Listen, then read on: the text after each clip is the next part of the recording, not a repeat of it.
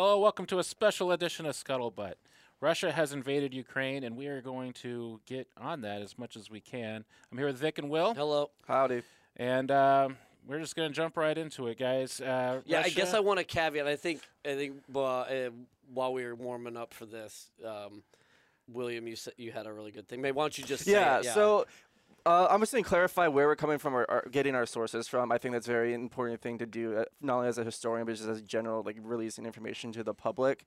So most of the sources we're using are Western media, with some examples like from Ukrainians on Twitter and Reddit and such. So keep in mind this is an era of misinformation, electronic warfare, and propaganda. So take everything we say into account that those are the sources we're using, and please keep updated and go Yeah. along and diversify your portfolio, so to speak, when looking at this conflict. Yeah, absolutely. I mean, yeah, totally understand that. And for those who've been reading Gazette articles or who are in the know, like this is gray zone stuff big time. And so what we mean by we're talking cyber warfare, we're talking information operations, we're talking about operations in the information environment. So yeah, you're gonna have to, if you want to get smart on this thing, you're gonna have to really dig in, because if you're just taking your stuff from a single source, whether it's a major news source or an independent, you're probably only going to be getting a very small slice of what's actually happening with probably a very biased outlook on this. And then at the same time, understand that no matter where you're getting it from, the high propensity is it's coming from a Ukrainian perspective, because that's who we have access to.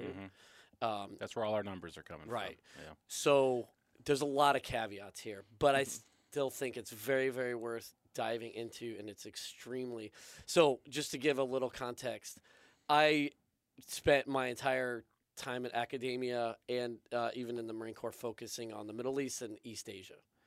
So we're talking about the Baltics and we're talking about Eastern Europe. I'm going to be doing a lot of deferring to Nick and William on this, because I'll be the dumb guy in the room as always, but officially, like an unofficial motto, I'm the dumb guy in the room. So I'm going to probably ask a lot of stupid questions. But yeah, we're just going to jump in and see where this takes Yeah. us. And diversify your news feeds. But Yeah. we're because it's moving so fast. Yeah. We can't even hope to try and keep up with what's going on in theater. Yeah, so I guess let's just say, So- like, we're recording on a Thursday. If you listen Yeah. to this on Monday, the shit might be over. Yeah.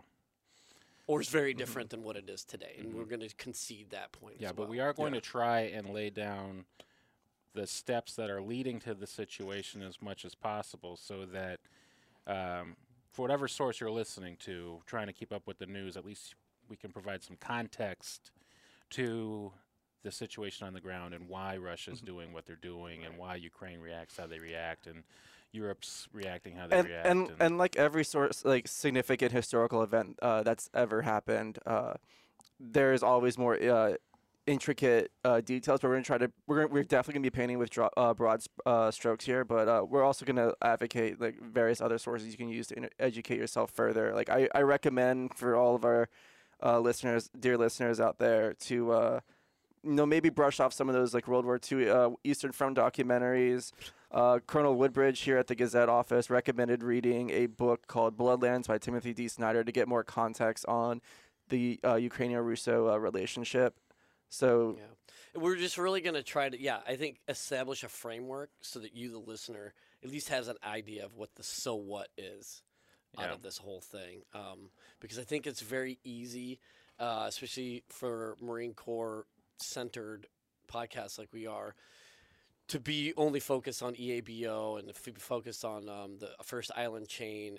So, what does it matter with the Russians are, moving west? And so, anyways, All right. I think it all does, obviously. So, And we all have big, slow American tongues. We're not going to pronounce all the words correctly whenever we are trying to say something from the Slavic regions. no disrespect So, if we mess it Yeah. up. So let's start with kind of the flashpoint call it the. Do we want to Tarantino this thing, like get into it in medias res Yeah, and then yeah, work yeah. backwards? So kind of. Okay. So we know why we're going to go backwards. Let's just kind of look at the eastern breakaway regions of Luhansk and Donetsk.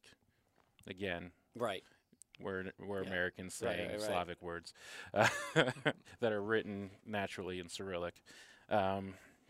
The Donbass region. Right, Donbass. Yeah, yeah. Okay, so a couple years ago, was it a couple years ago? Or was it just Yeah, last year? 2015, I think, was the official ceasefire, but Mhm. Yeah. it hasn't obviously gone well. Oh yeah, so that okay. If we're gonna get even bigger picture, so Yeah. I was gonna refer to the article that Putin himself wrote about the genocide, if you Yeah. want to call it that, Yeah, and just in for Donbass. our listener, there are quotes around air that. quotes. I'm Yeah, he's air doing air quoting quoting, yeah. genocide, and the reason why he was calling it a genocide is because they were Ukrainizing. Westernizing. The, Yeah. let's call it westernizing as much of the country as possible, and they were doing that by just making them change the road signs to be in Ukrainian, and just trying to say education should be done in Ukrainian, and without attacking or lifting a single gun, Putin said that is genocide. You're destroying the Russian culture, or whatever, and just kind of equated that kind of cultural movement with a genocide, and that is hyperbole in its most extreme. And according to Putin, which I think we should also bring into the Russian perspective, just so like not because we're advocating for it necessarily, but because it's It's worth knowing. they are Yeah. driven by their perspective. So Right. the more we know it, the better we are. But like he had like reports of finding mass burial graves, and also part of his manifesto and going into Ukraine, he wants to quote unquote denazify the country, right. which is Mm-hmm.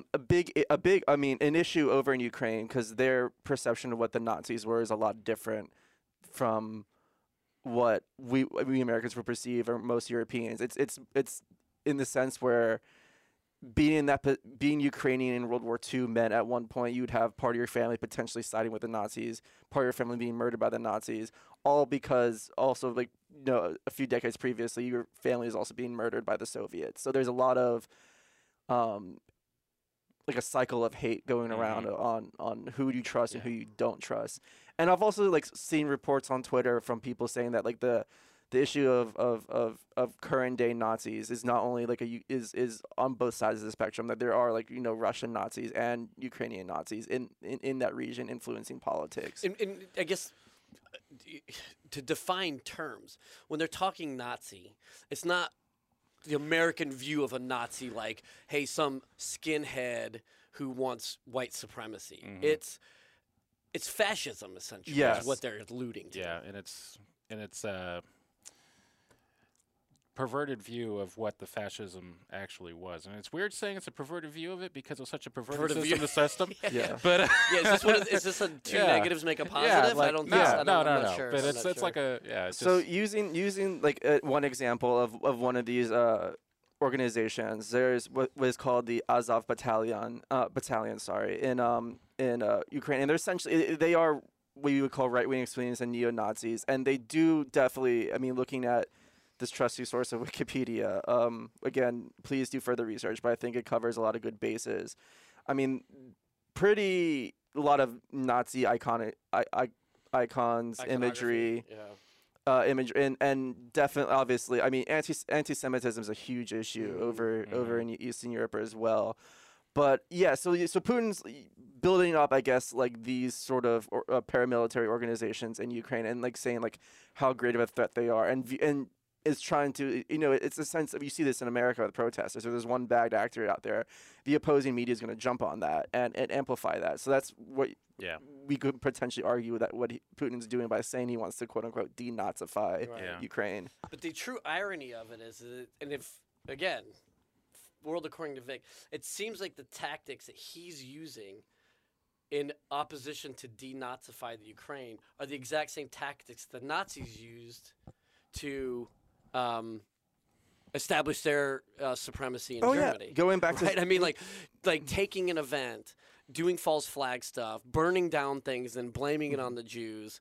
burning down stuff, then blaming it on the Russians. Or very similar situation was like Yeah. Sudetenland. I mean, there were ethnic Germans in there, and a lot of probably ethnic Germans during that time thought they were being oppressed by the Czechs. And Germany is like, no, these are German people. This is our old historic territory.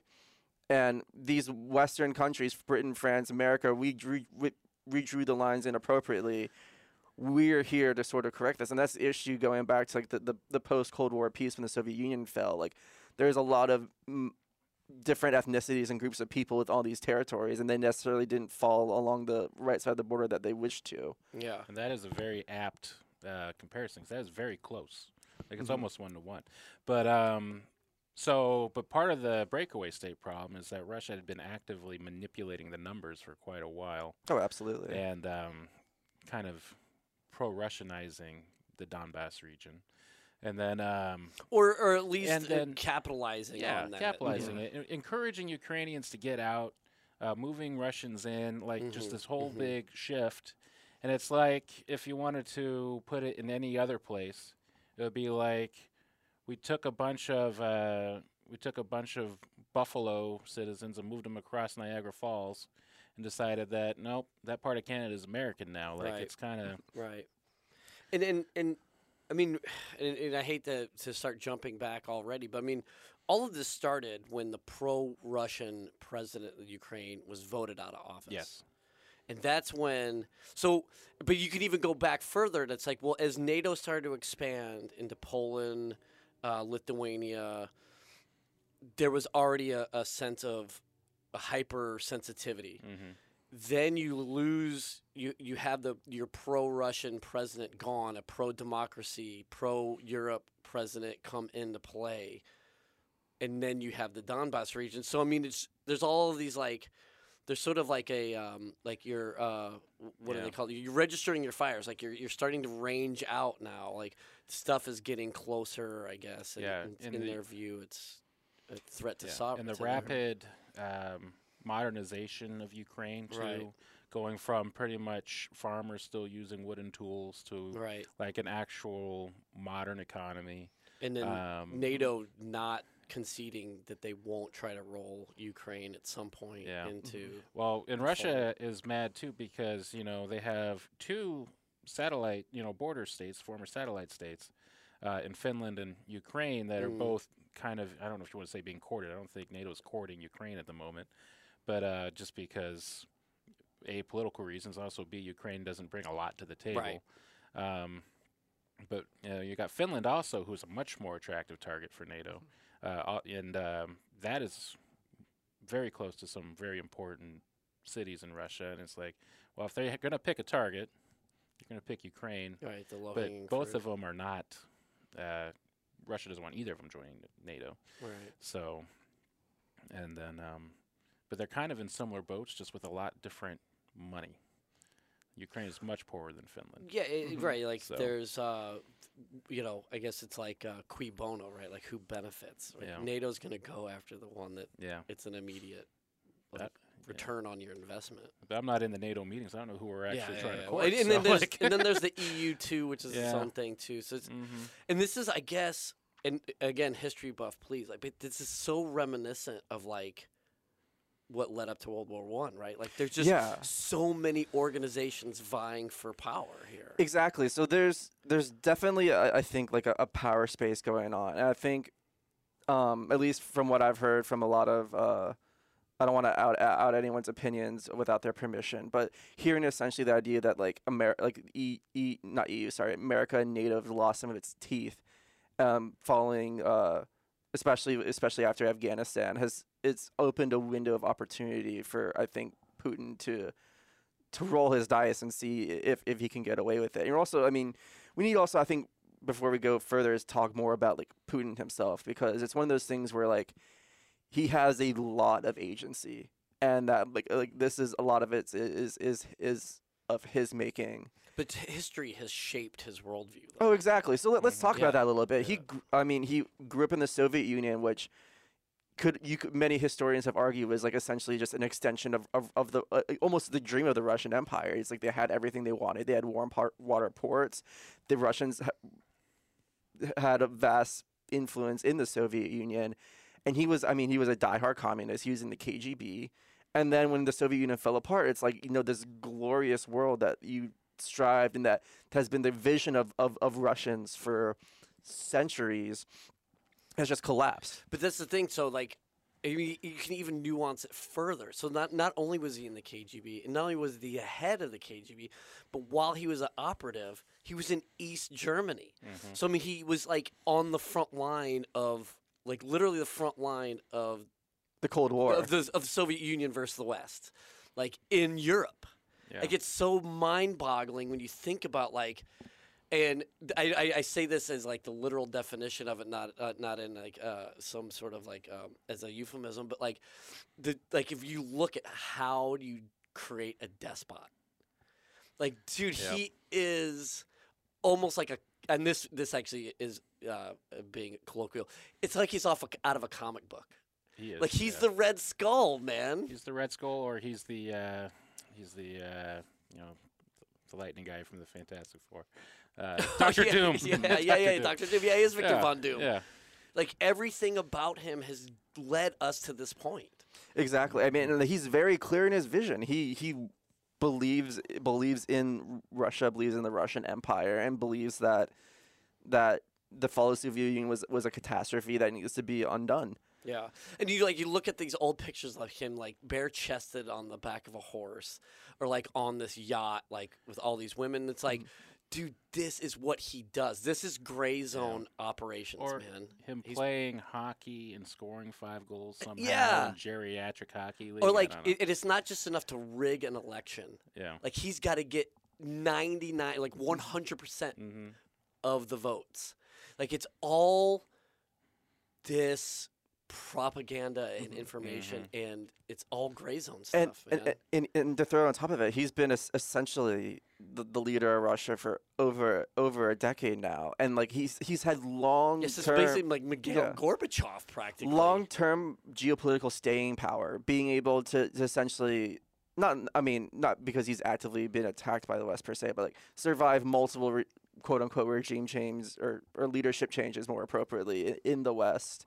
And just being like outmaneuver them because of his ability to be in power for that long. Man, it's just like I do feel like almost overwhelmed. Yeah, there's a lot of layers to the onion. Like, just like if you want to go, just keep talking about. Let's just keep Putin, going, man. Talking about nationalizing oil, like that was something he said in the '90s they needed to do. He got power, he nationalized the oil, got it out of the oligarch hands. So now they have a massive war chest just based off of oil money, and they've got all the gas too that they can just hold over anti-nuclear Germany's head. Like, hey, we're your energy supply. You're not importing that nuclear power because you hate it. You're threatening to sue Poland if they build a nuclear power plant. Like, where are you getting your energy from? You're not ready to get off of our gas. All right, so should we really go back? Like, let's go to the beginning. Like we were talking before the show started. Yeah, that's what. Let's go. Let's talk Russo Vikings. Okay, let's talk Ottomans. Let's talk Byzantines. Let's set that up too. So back to where we started. Putin is talking about how Ukrainians are Russians. Yeah. So this is the context we are going back in time. This is the Russian speakers, the Russian culture. There is no Ukraine. There is just more of us. Right. So he says that, but he's kind of he's chopping out very select pieces of history without ignoring while ignoring the transitions, the important transitions, the evolution of society. But he's not wrong, though. He's not making the shit up. He's not making it up, but he's definitely manipulating. He's pulling the strings. Manipulating. Also, it's important what he leaves out. Yeah. Yeah. So, because he is leaving out very important. It is a truth, but it's not the truth. Right. Yeah. So, but going he's all not the way back. completely out of left field. He's not. Yeah. Pol Pot in Cambodia. Going all the way back. We're going to go back to what we would consider the Dark Ages, the Middle Ages. We're going back to the Rus, the Kievan Rus, which was the biggest of the Rusin tribes. I think that we could call them tribes at that time. Clans. Yeah. So this kind of these kind of steppe people that are. These are the folks that the Vikings became once they started transiting into Europe. Yes. Yeah. Yeah. So they are they're wild folks. They are barons. They're like plains barons. They're these just large groups of steppe people. And they acquire things. And They don't acquire make things. stuff. They don't make things. Right. They go out to their borders. They take what they need at the edges of this. So, like the most famous of, like we could think of this would be like if you think of the Mongol horde, like this mega successful just horde of people that just came from the east, came into the west, and just like took what they wanted, did what they needed to. So before that, the Rus is the area. So it's that area of what we think of as European Russia right now. So, and the Kievan Rus was like the most powerful tribe that came out of that. It fractured into the Novgorod Confederacy, or no, Federation, the Novgorod Federation and the Kievan Federation. And then the Muscovites came out of that and became what we think of as Russia. But the Kievan Rus was based out of Kiev. That's where it gets its name. But that was pre what we would think of as Ukraine. So, but all these Rus, all these Slavs, this Rusin people, just living in the area that is the Rus, like it's the Western steppe. Are they even considered Balkans at this point, or no? Oh, this is north of the Balkans. Okay. This Yeah. is, Balkans is like a region. Right, yeah, gotcha. So okay. this is north of the Caspian, north of Gotcha. the Black Sea, Right, north Black Sea. Got it. east of Poland, west of Siberia. This is also the point in Yeah. the podcast where I say, dear listeners, please, if you have time, pull up a map. And Oh yeah, this would be great if I'm gonna. we need to turn our studio into like a war room. We need do we need a that. Marine Corps Yeah. flag. We need swords. We need maps. We like, need things to point with. Yeah, we do laser pointers Yeah. for sure. and Yeah. if anyone wants to buy us a camera, and so we can make these visual podcasts, that would be awesome too. We would also need a video editor. So If anyone wants to If he pay to wants send to- me to video editor school, that would be lit. if he Also, wants to do that for free. all right. Sorry, Yeah, sorry to yeah, distract. sorry, yeah. You were on Anyway. a great train. Sorry. Anyway, so sorry, I taught history once upon a time, and it's just kind of coming out a little bit. But where was I? Before I interrupted with the Balkans, so it was the federations Yeah. coming together. So, the but Kiev. I guess so. Of these Rusin, they were all they went by the Muscovite Rus, the Kievan Rus. Like they were just it's just an area of the Rus plain/forest. Like it's the steppe is in the south, the forest in the north. When the Kievan Rus kind of broke up, it was never like a empire. It was just a confederation of like-minded people who were tired of killing each other, basically. okay. So, but they never really got tired Marriage of killing of each other. convenience. Yeah, they just waited a while and then started doing it again. Yeah, right. So, but they broke up into the Kievan Federation, which were the southern tribes, and the Novgorod Federation in the north. And the Muscovites came in and they kind of expanded, and then they became Russia when they conquered the Novgorod Federation in the north. And so that is when Russia became Russia, and Ukraine is not in that. Ukraine is southwest of that. It's about to become a safe haven for the Cossacks. Now, again, we're really digging in deep here. So the Cossacks were formed when people under the Muscovite rule and under Poland-Lithuanian rule were tired of being told what to do and these harsh taxes and all this crazy situations for serfs if you were on the Russian side, lower level merchants on the Poland-Lithuanian Commonwealth side. They kept going to war for different reasons. They kept getting pulled in. The taxes kept going up, or they kept getting drafted. Or pressed into war. Right. Yeah. So they left. They left, and the steppe down south by the Black Sea, the Caspian Sea, was a dangerous place, but they were able to carve out a coastal living. They became very good coastal raiders. Eventually, you get enough people. Eventually, women show up.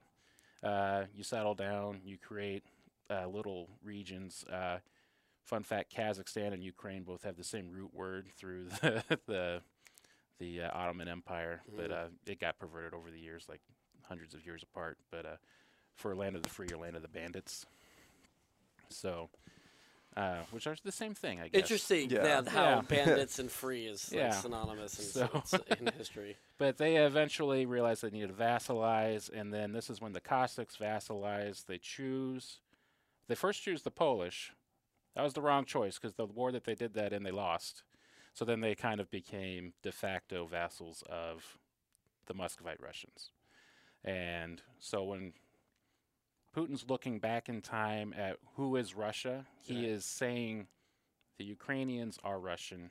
They've always been Russian. They're us. They're just an extension of us. Now, this is all pre what we would think of as nation states. Right. Now, it's hard for us to grasp it in America because we've always been a nation state. Right. It's like one of our founding principles is that we are a United Yeah. States. United States. But I mean, I guess you Um, could equate it if someone had a real, we're such a hodgepodge culture too. But if we had a truly like homogenous culture that was distinct from the British, but still had, maybe a better way to look at it would be, I don't know, Canada maybe, where there's still a linkage to. I see where you're going, Vic. I'm going to stop you right Y- now because you're a little off. Am I off? Okay. Yeah, you're a little off. So while we were becoming a nation state in America, like even before the Declaration of Independence, we were already kind of becoming Having this an identity. state. Yeah. Not as a kingdom, not Right. as an empire. We were a state Not British. with laws, Not English. sovereign land. We yeah, were. we were a state. We were America. We weren't Right. beholden to a king, a lord, or anything Yeah. like that. A count. Because the So- geographic Mm-hmm. distance, right? Like, Yeah. other And- than paying taxes, Yeah. you really didn't. And then, obviously British troops walking through the streets. Yeah, so just Really, Enlightenment thinking. right. Yeah, it's just the way the future. England at the same time was kind of going through this transformation from kingdom to statehood that really ended much later when they finally gave up Hanover, which is in Germany, right? So because for the longest they were a state with a king, and the king had lands within the state, and the king also had lands out in Europe. But they were coalescing into a state. I think the Netherlands were a good early example of coalescing into a state, whereas all these kingdoms and empires in Europe are existing as lands that pyramid up to one person, right? So they press down, they press down, they press down. It's a kingdom. Who you are within the kingdom doesn't matter. We exchange lands all the time through marriage. We do, like the Habsburgs are a great example. So that continues all the way up. It kind of gets its death knell with World War One. And that's when we see the rise of nationalism, Right. Spanish Civil War. Which brings us Yeah. back to the Ukraine. We're And as getting we were there. talking about in the pre-show, is that for that relationship, and we'll just call it Big Brother, Little Brother Yeah. for the sake of our, which is overly simplistic, but we'll just call it that to identify it. In that Big Brother, Little Brother relationship, Little Brother, what is now known as the Ukraine, was Not the Ukraine. or Ukraine was. Well, at the time, I guess it was No, before the that. Ukraine would Right. be the region, Right. but it's never actually been called the Ukraine. Right. That's something that we kind of added for Added. some stupid reason in the 20th Right. century. So, so That for was a misnomer. Ukrainians, Yeah. for Ukrainians and a Ukrainian identity, they were the soldiers at the gate when the Ottomans were making their moves and expanding. They were Right. I mean, they They were were the not front line. White. No? That's 'Cause Hungary. was it That's Hungary. Well, Well, Romania so and Bulgaria. Romania, Bulgaria, Hungary, all that. Yeah. Those were kingdoms that were diplomatically dealing with the Ottomans. Because they didn't want to be Yeah. invaded. So or they didn't want within a violent Ukraine, invasion. remember, Ukraine wasn't a place. There was the Ukrainian people, Right. but Ukraine was just a land. Land, Like right. there was nobody really with real ownership of it. This is around that same time we're talking about the Cossacks. There were the Tartars, Yes. which okay. were about the same thing, but they were allied with the Ottomans. All right. So, and from there, mercenaries came. Like that was just a wild. You think of the Wild West. This was wilder than that. This was just a lawless land of lawlessness, where if you went in there, you better be Yeah. packing. You better Right. be ready to defend yourself. You know how to set up a quick fortification, because if someone sees you and decides they don't want to deal with you, they'll just turn you into a slave. Right. Or murder or just everybody. murder you. Yeah. But usually you get more money out of selling to somebody. You just castrate them real quick and sell them to the Ottomans. Yikes. So it was a wild, lawless land. But out of that came excellent horsemen, excellent cavalry, excellent light cavalry that complemented the armies of both the Ottomans and the Europeans very well, and that's kind of where Ukraine was. Mm-hmm. So, but because of where they were on the other side of the lake, or the Black Sea, the Yeah. Caspian Sea, they were very much on the Christian side. Mhm. So, So from an early worldview, then it's fair to say though that they found their identity was in the Rus, yes, not in the European, and not in the they were not in in the Rus. Caliphate. Yeah, because the Rus Mhm. wasn't in Europe. Right. So they Um, were then the ones holding back the tide against these foreign invaders. Well, no? Or like- no, it Well, so that would imply that was at that time the Ottomans were essentially interested in going there. It look from my understanding of that period of history, they're going obviously towards more They went in Italy. central Europe. they were already That was in the Spain. direction. yeah. They already had Spain. So it's almost like a two-pronged advance, and then so like I don't think they had any at that point in time. You could say the ambition was not to go further east. It was more to go west. So I guess And so. it was also not a religious deal for the Ottomans at the time. Like, they used religion, but they were an evolved enough empire that it was almost always diplomatic. Right. It was almost always something about trade in the Mediterranean, or something like Access. access. Yeah. And every once in a while, like a very Islam-minded Right. sultan would come along. But So I guess what I'm the religion part comes in at the end when there's when they've already justified When why it's the useful. states are going to Right. war. Yes. once it's useful. So So I guess what I'm trying to establish here in this, the flash forward to today is some of the stuff that Putin is claiming about this relationship between that he's trying to solidify and that he's justified in using force to maintain this idea that Russians and Ukrainians are one is how much truth historically is there to that? I think 8%. So I'm gonna 8%. Here's what That's I- very exact, here- man.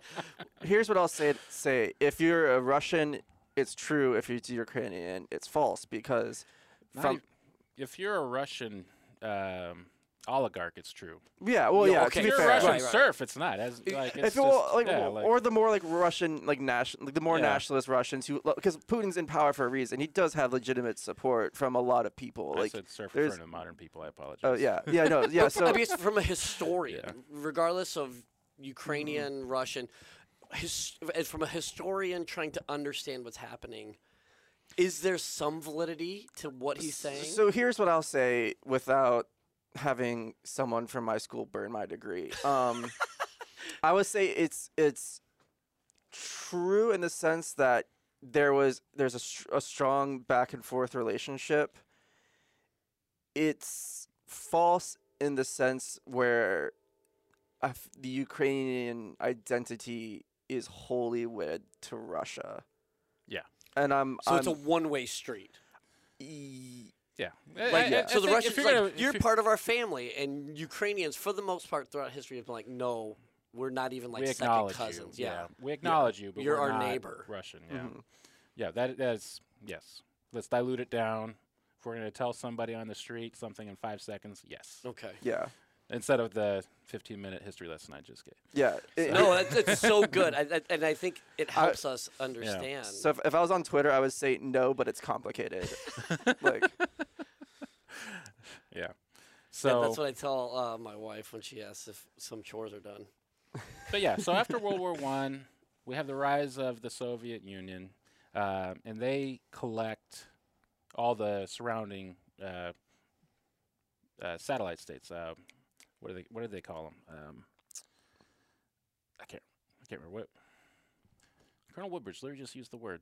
Well, we're talking like former Soviet countries. So when the Russian Federation became the Russian Empire became the Soviet protectorate, Empire, like- they had a word for it, and I just blanked on it. I Vassal just had states a. or something.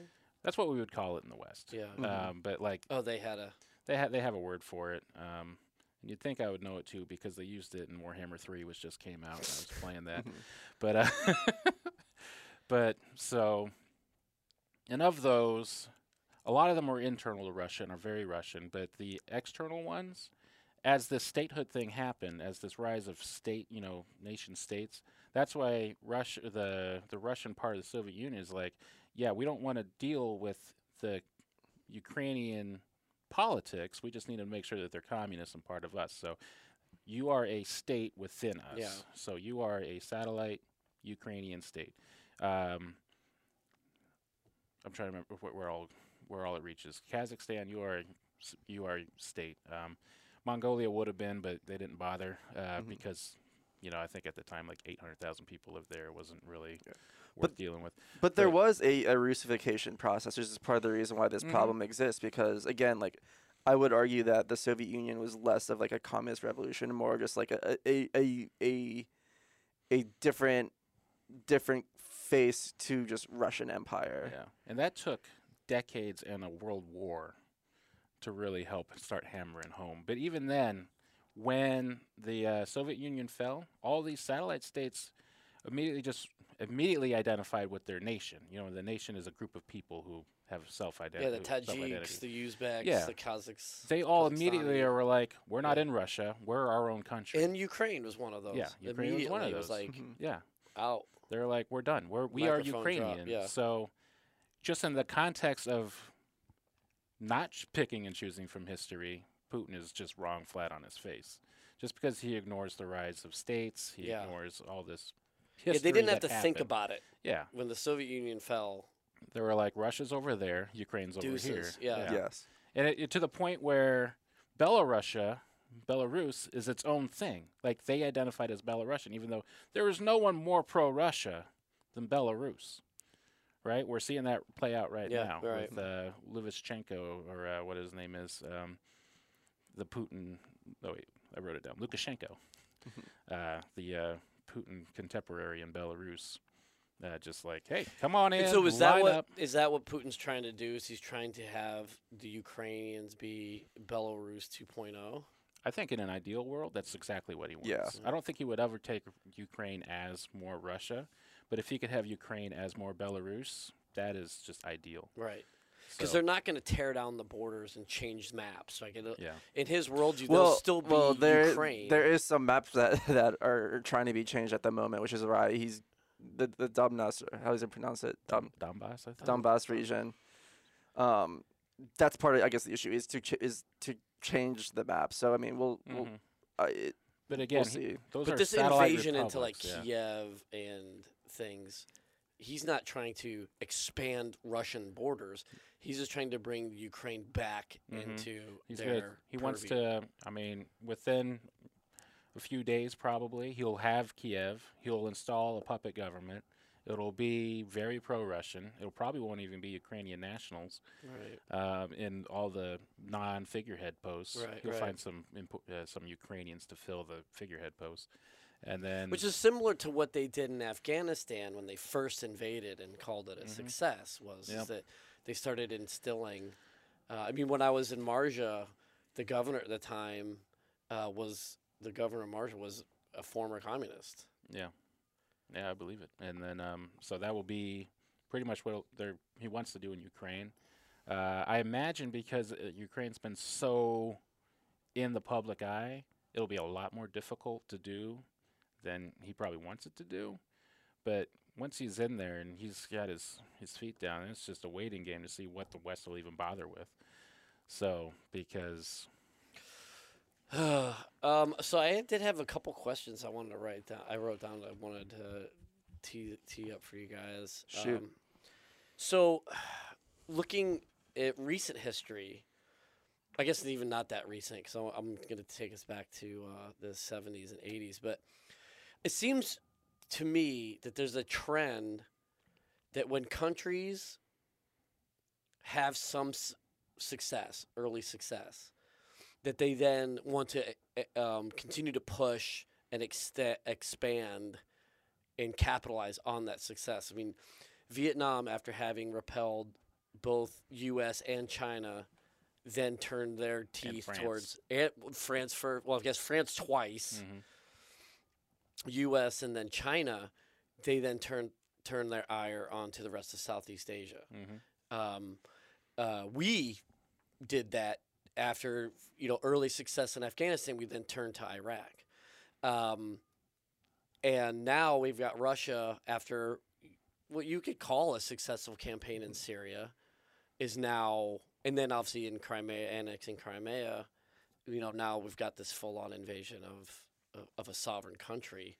Does that stand up historically? I mean, Or is that a recent or Well, a modern? Oh, that definitely. Like you can go as far back as you want to go.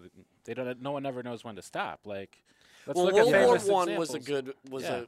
it was World War One the outlier? Is that Well, where yeah. everyone's like, we're not doing this again? World War One is different in the sense where, like in terms, because it wasn't really like you could, a lot of like British historians of like slightly before our generation earlier, from their perspective that Germany was the aggressor, would make that, or would essentially could argue that Germany was trying to was getting some territories and then trying to push their luck more on the continent.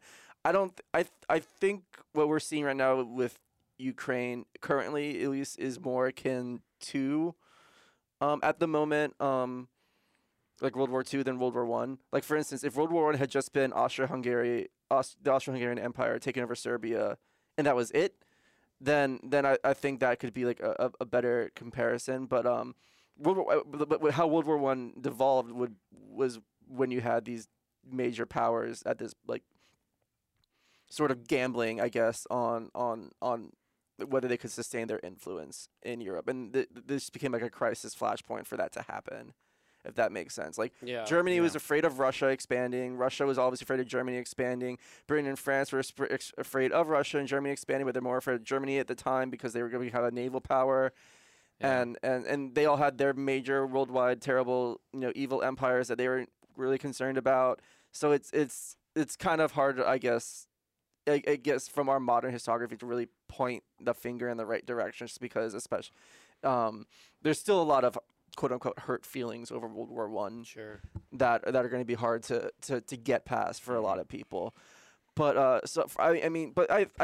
think World War II is a good example for what we were mentioning with like, Hitler finding a piece of territory, gambling on Western powers, or failing to live up to the Treaty of Versailles, and then just all right, well, it worked here. Will it work here? Will it work here? And it just kept working to the point when at some point the Allies drew a line at Poland, and even though they drew the line, it was kind of similar to we're facing now. Like they drew a line at Poland, but they didn't do anything about it. There's like that phony war period, and then they didn't even try to seize the initiative. Germany took the initiative and then knocked out France. Right. So I think there is. We're forgetting like the person with the most agency in Russia in this situation is Putin, like wholeheartedly, and he's a powerful man. He knows he's powerful, and he's the past several years has rolled the dice in a few situations, essentially taking over Crimea. And this is like the next piece, and so he's up for re-election. Re-election. And for those who can't see, I'm air quoting big time. So he's up for re-election in 2024. he installs assuming this works out in his favor, he gets essentially makes two new countries of the Donbass region, and then he'll go the next level, using information warfare, start trying to tear apart NATO at the seams, and then you could potentially start seeing the similarly no rinse and repeat pattern used in the future. Like bushfire type stuff, or Yeah, it's pretty like full on. Well, it starts.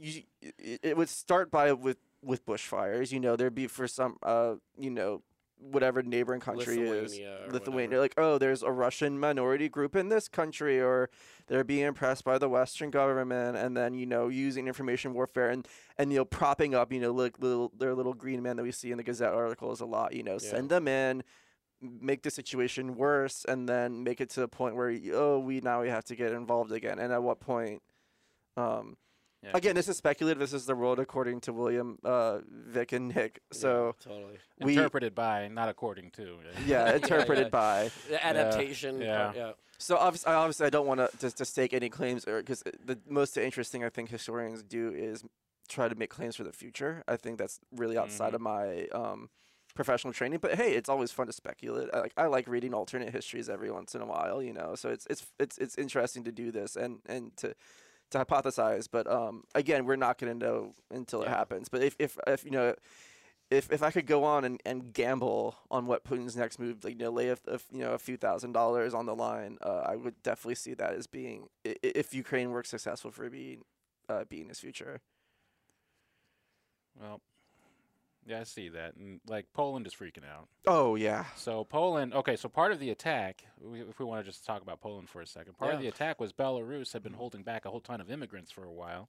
And the morning of the attack, which happened right after the Olympics ended, they just unleashed waves of immigrants on the border of Poland. So Poland is tied up trying to deal with those guys in advance of whoever's going to be coming in from Ukraine. So Belarus has been doing their little dirty work too, and they've been practicing it for the past year and a half or so, bringing immigrants to the border with Poland. This time they just kind of held back for about 6 or 8 weeks, and then they just let them all go at once. And that's, I guess, why we have. So- I thought the 82nd Airborne was, or Yeah. parts of it were sent to Mhm. Poland to help with that. Yeah. And on top of the fact, excuse me, that the refugee crisis is going to obviously not get any better Yeah. in the Well, coming I days. definitely think that we need to spend some time unpacking what does this mean for us, Mhm. Yeah. and what does this mean for our international scene. But I did have one more question I wanted to ask you guys, or at least a topic to tee up. Well, actually, I had two. Sorry.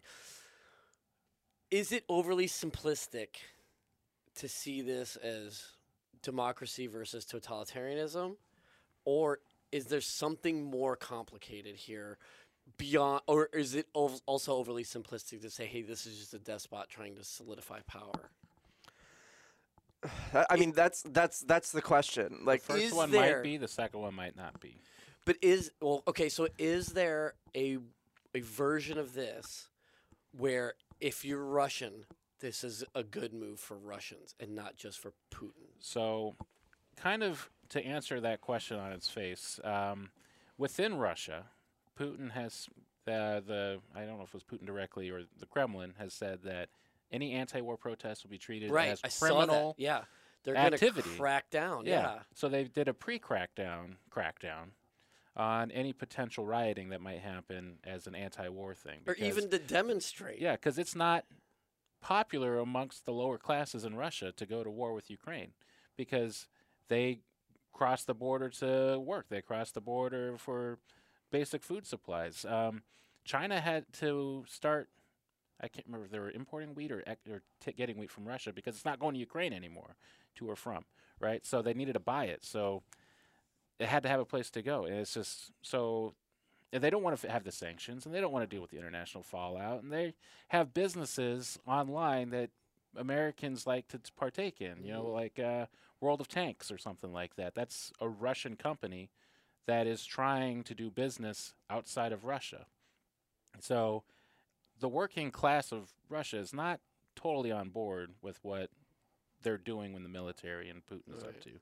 So, but yeah, this pre-crackdown thing where I can't remember how they classify it. So they have criminal classifications, and it's like not the lowest one. It's like it's up the rung a little bit. So Yeah, it's still a misdemeanor in our So- to use our parlance. It So- would be a misdemeanor, but no, it would be a crime. In our parlance, it would be a low-level crime. oh, yeah, okay. So, it So would it's be, actual. it's criminal actual acti- crime. It's not Yeah. something Yeah. you're just gonna get. You're a going ticket. to get a 10,000 ruble fine and go to jail Jail. for 2 weeks. Like it's not, and that's just for being out on the street. And I think they also authorize use of lethal force. So So this is so then there is no lens where this is a good move for Russia. for Russia, yeah, for Russians especially, Right. yeah, because they're going to get hit by But this sanctions. is Putin. and then- This is yeah. all Putin. This is And so, and he's trying to play a long game, and he's obviously he's got- Exactly. He's viewing it as long-term gains for short-term loss. And I mean, we brought up a good point earlier. Like the people who are going to suffer most from the sanctions are not necessarily going to be the oligarchs or in the head. Right. It's going to be the average because if you're rich in Russia, you're going to get what's coming to you regardless. Like you're, Yeah. you, they'll Yeah. be and even if you get cut off, you're hoarding. Yeah. You're not handing out. So unless the U.S. and the EU just seize all their assets, which they have a lot of assets in our banks and But they probably have a bunch in institutions. Russia. Yeah, Right, but so like they won't be even completely if you cut did that, like you take out what 30%, you're not really even kneecapping them at that Yeah. point. You're just like, oh, well, you It's could just definitely a it's just symbolic yeah. gesture. More. All right, I guess so. My last question then is: does this embolden China? And I know this is probably more of a Well, Hunziker if you kind of question. if you but- saw on the news today, there's 9. I think I think there was 9 Chinese planes in Taiwanese like their air defense base. So I didn't see that. yeah, Because I mean, as far as I understand it, the corollaries between Russia, Ukraine, and China, Taiwan are almost identical. One sees them as, hey, this Yeah. is ours, you're ours, we're all one, we're all here. yeah. If we're Yeah. painting with broad brushstrokes, And I then mean, the other guys yeah. are like, no, we're sort of neighbors. Yeah, you dude." have to zoom in quite a ways before it starts to be different. So Yeah. I definitely see that. So Yeah, if you're playing with broad brushstrokes, I think you could definitely make. Obviously, I think the important, intricate details do matter, but for our general audiences, like who has no idea of or much information on either, I think you could definitely tie similarities too. And I mean, in China, their big threat or their trigger lines are us encroaching too much onto their ability to move freely and Yep. assert their influence, Well- which is the exact same thing that Putin is saying about NATO coming too much into. the difference between China and Russia is Russia's economy is really strong right now because of the oil, because the oil prices have gone up over the last 3 or 4 years, and Well, they skyrocketed now. they're skyrocketing now. But when oil is cheap, Russia is weak. When oil is expensive, Russia is strong. China, on the other hand, is a much more robust economy, but it is shaky right now. They've got a ton of domestic. It's very issues. shaky right now. You look at the Evergrande crisis, and there's about 3 more like on its heels that are just $1 trillion crises, just Right. massive economic. Well, and stuff. then the pandemic obviously is Yeah, hammered. the them pandemic really. stuff. And if we would, it would be hard to stomach because our products are so much cheaper because of China. But if we just like pulled all business out of China, China is in a very bad place. Right. So they've been walking this tightrope for a while now, but they're probably getting jittery anyway because they're like, as things get bad internally, Tibet starts to become a problem again. They lose control of the Uyghur region Yeah. up in the northwest Right. there.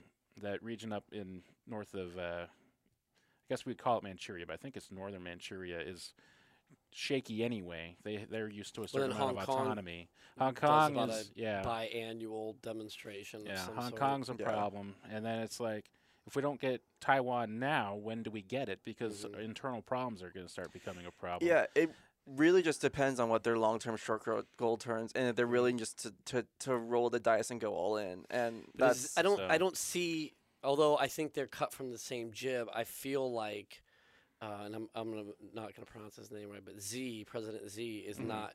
He's playing the long game, yeah. whereas Putin seems more hell bent on short Just term. there's also, I mean, the rumors, which I don't know how because they are I'm calling them rumors and not facts, but I mean rumors that Putin's health's declining, and that that could also, I mean, again, like Yeah. And how much do you want to attribute that to this? I wouldn't say Yeah. much, but it's something that could be considered. We can only take so many trips into the Lazarus Yeah. pit. I mean, we Descent- saw yeah. that Yeah. from Ra's al Ghul. You know, he eventually goes crazy. descent into descent into madness. Descent that also matches descent amongst the ranks Yeah. in Russia. So I've heard that too. I haven't seen any of it substantiated. But I thought but- our discussion earlier with Colonel Woodbridge, his idea though that like, you know, we're talking worldviews and justifications and all these things, but like this just sort of fatalistic. Like there's been so much suffering Yeah. in this area for so long and so many death spots and And to kind of clear up, he's talking about the Ukrainians, how they're going to react to. yeah. Yeah. But I think I think when we're talking the region though, I think it resonates. Yeah, there's a lot of cultural overlap. Yeah. Like I think what we were talking about earlier with Maslow's Colonel- hierarchy of needs, Yeah. right? Like, dude, if I can eat and it's warm in the winter and cool in the summer, man, like, why am I gonna? I mean, what's the Yeah. benefit of me getting involved in Yeah. trying to? And that might be do another this? big difference between Taiwan and Ukraine is I think the Taiwanese are ready to fight. So They're definitely down for the saber rattling. Yeah. I'll say that. I mean, So- Talking to Dr. Hunziker though, I mean, there might be some. everyone's hardcore until until you the get bullets- punched in the face, yeah. and then you're just like, do I want this again? Yeah, Like, everybody's an awesome boxer until you get punched in the face. yeah, and again, like I mean, everyone We've has a gr- play until they get punched in the Yeah, face. like yeah. for the most, like no, I don't want like bring everyone into this, but like for most people, like you're growing up in like the safest, most secure time in human history. Like for on average, I mean, like it's Just not being hunted. yeah, just being able to get food. yeah, just very Yeah. basic. I get clothes, I can get new clothes, I can get shoes, I can get fed. There's this magical thing called air conditioning in some places. Yeah. Like Yeah. The And leading cause of death in America is obesity. I need to look this into that. isn't just yeah, American. fact except- check that. This isn't just American exception. I think you're talking globally. Globally, Per no, capita. there are a lot. Yeah, there Yeah. are an infinite number of exceptions to what I just said. But like for like a lot of people, it's like growing up in relative to what it was, but like in the previous century, like comfort and safety. Yeah. Yeah. Yeah, I mean, if you take the richest people just in America would have more The poorest. wealth. No, take the richest people in America have Oh, more okay. wealth than the entire rich of entire history Yeah. up to this point. Yeah. Mhm. So, That's just in America. Yeah. So I think that's what you're getting at is that yeah, we're not being So- hunted and we don't have to hunt. the Exactly.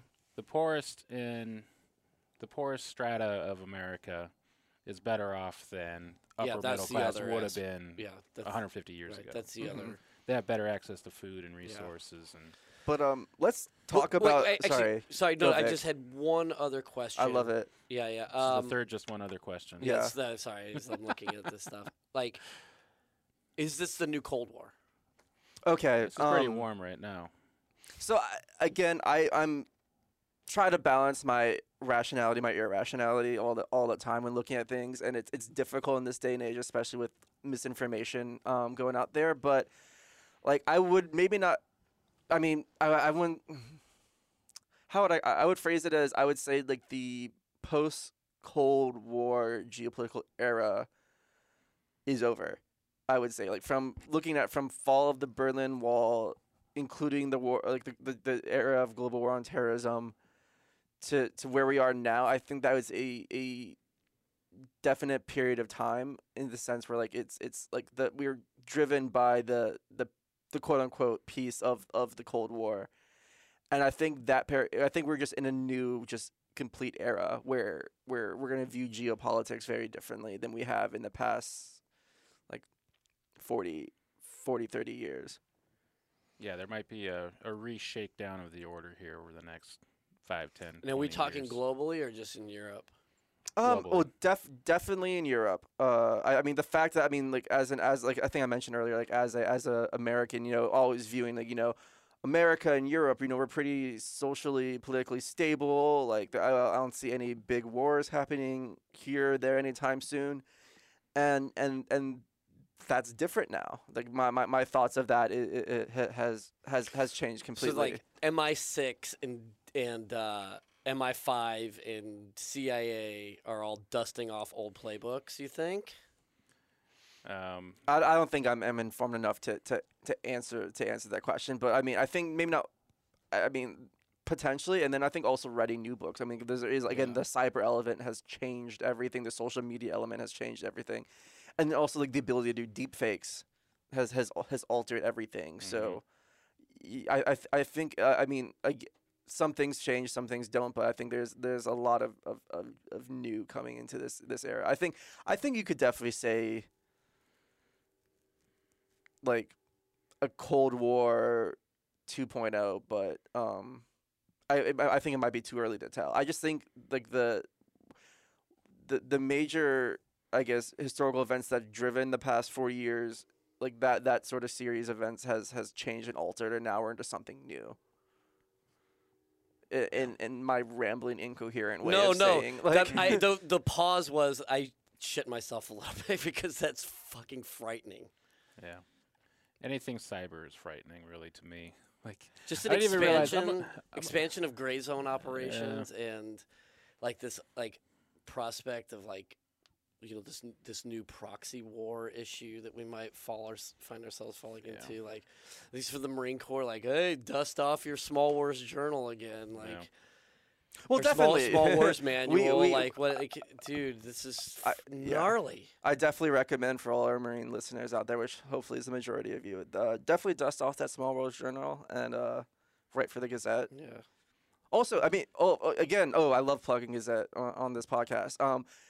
Take time, scholars, writers, Marines, anyone who chooses to waste their time listening to us, like document. What do you mean be Yeah. fully fulfilled? As your by your time as your with us? executive producer here, William, I need you to stop saying wasting time with us. All right? Yeah. Anyways, this is a perfect opportunity to analyze what the hell is going on with Russia and Ukraine right now. What is Russia doing? What have they done successfully? What's failed? What are their strategies? What are their tactics? Write this down, get it in paper, and get it out there to as many people as possible. Like this is like use what. Again, I don't want to be an alarmist. I don't want to say World War III is happening because there's Right. a lot. A million things could pan out in a million different ways. Of all the things that get dust off, don't dust But- off the doomsday yeah, clock. I but mean, that, yeah, in the era of this new great power competition, it is the most important to disseminate what is happening right now and then figure out ways to counter it. Like it is so study this stuff. Study the Armenian Azerbaijan war. Study this Ukrainian Russo war. Figure out what is being done and how to deter it and fight against it.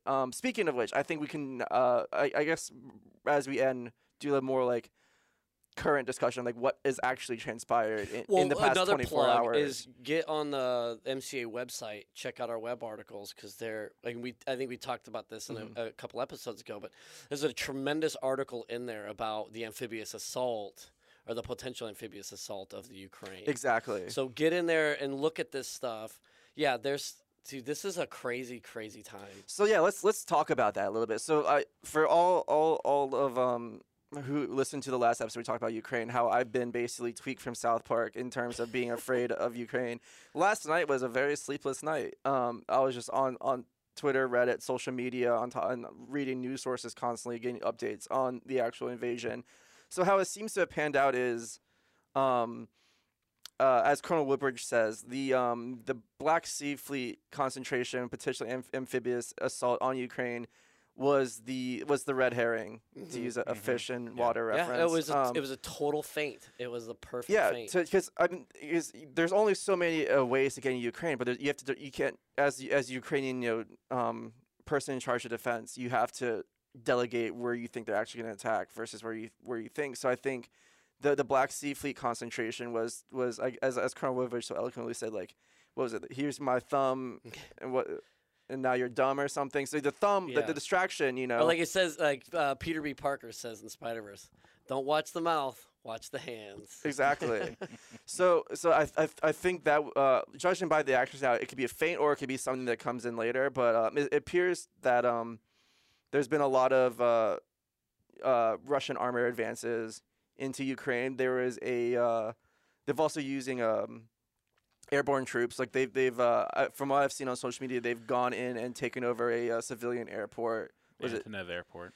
And rocketed the airbase. And and there was like this British journalist who's like in the background. There's Russian paratroopers. Like, dear God, like bless him, man. He's gonna need it. I've seen like from a lot of Ukrainian social media. I've seen like videos of Russian vehicles burning. There's been images of captured Russian prisoners. All these dudes are in their 20s and definitely don't want to look like they don't want to be there at all. Yeah. I mean, I couldn't. Well, it looks like the ground invasion the first wave was repulsed, but the helicopters coming in was not able to be stopped. So. Dude, it's like Red Dawn. You guys, the original, not the Well, remake. that's what we're dude, talking about because insane. Yeah. Well, the issue is now it's like recently like it's not like like a full right, but like the Ukrainian government essentially like let people have, I guess, access to weapons to defend themselves. I'm like, it's at this point it's like it might be too little, too late. I mean, think Colonel Woodbridge said something. So like the things that could have been done. Yeah. And back to your point earlier about them just not wanting to bother, like just. Bad stuff happens if we pick up these guns. Like they probably wouldn't even take them if they had the option.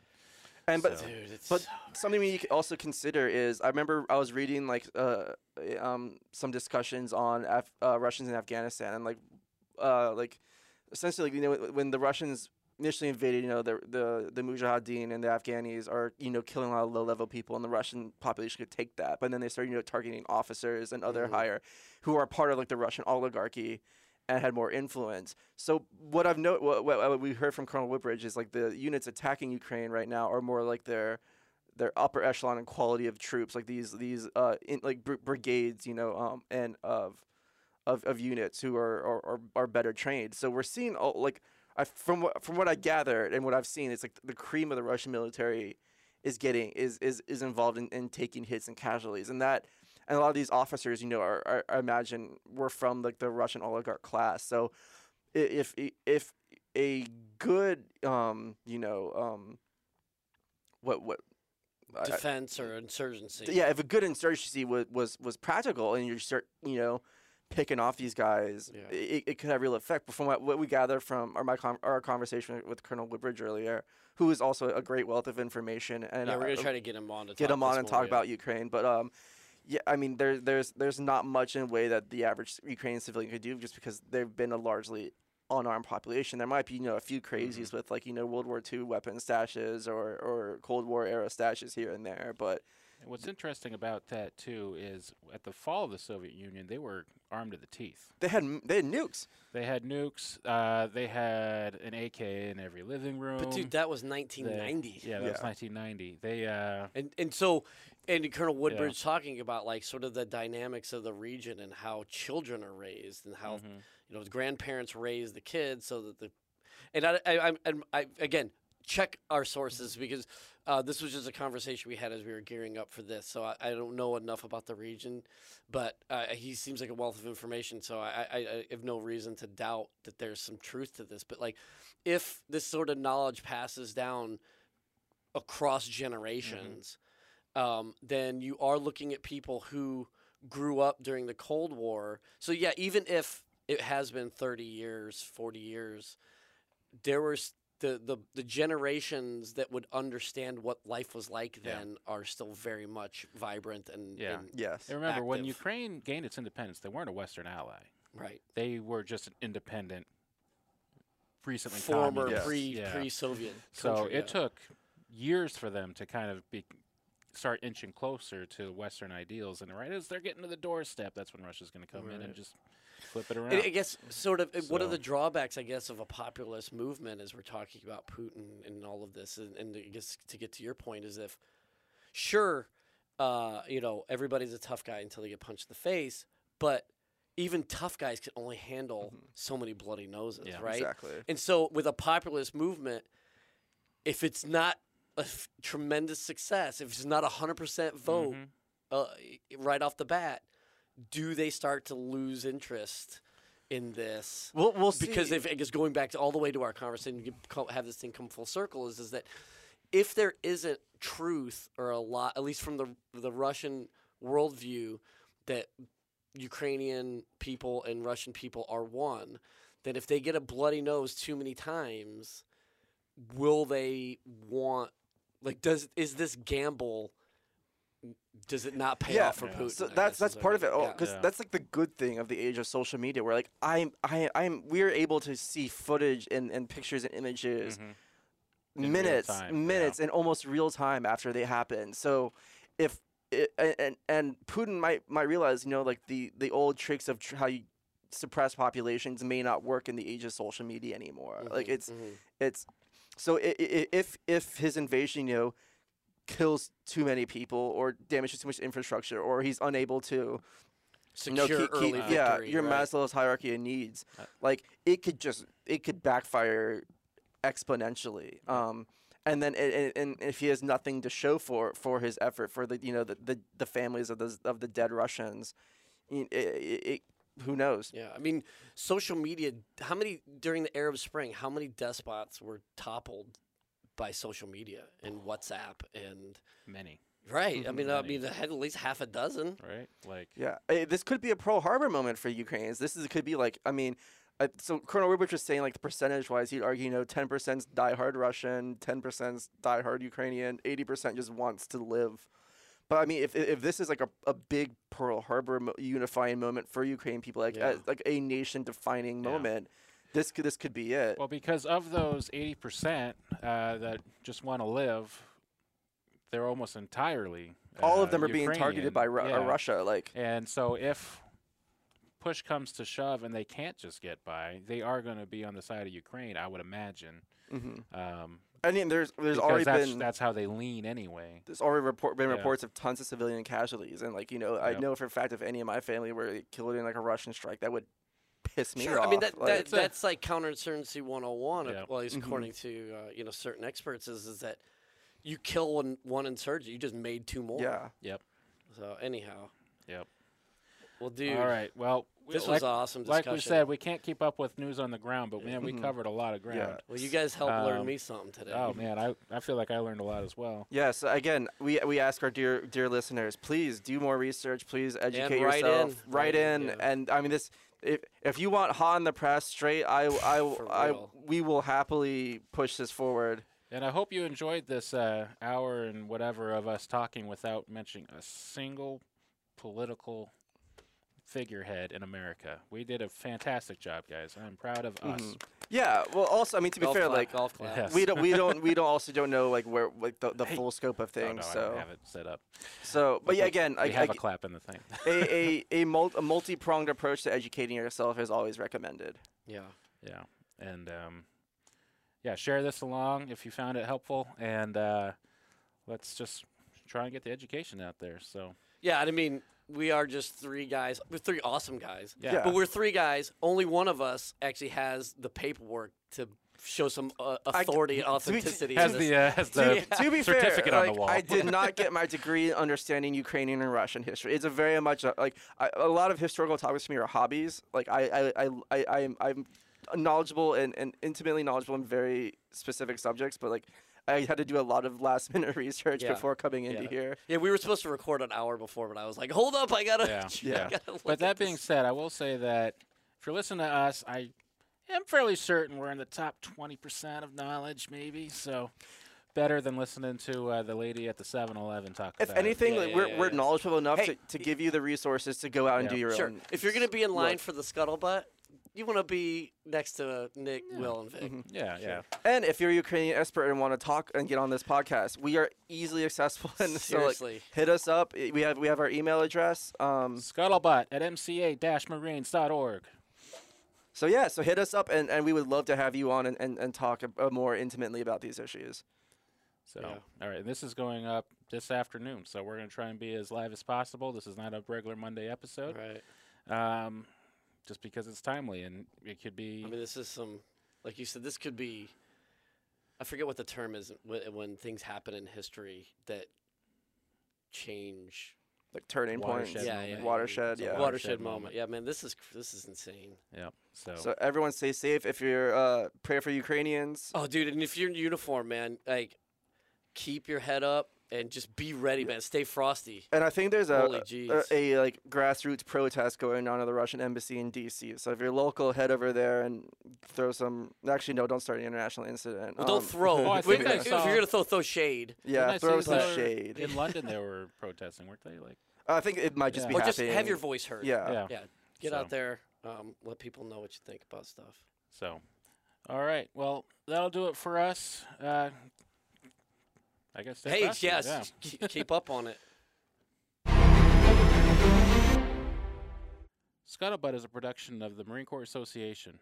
I am Nick Wilson. That is Major Vic Rubel, U.S. Marine Corps retired. We have also heard the voices of or contributions from William Truding or Nancy Lichman, editors of Gazette and Leatherneck magazines, respectively.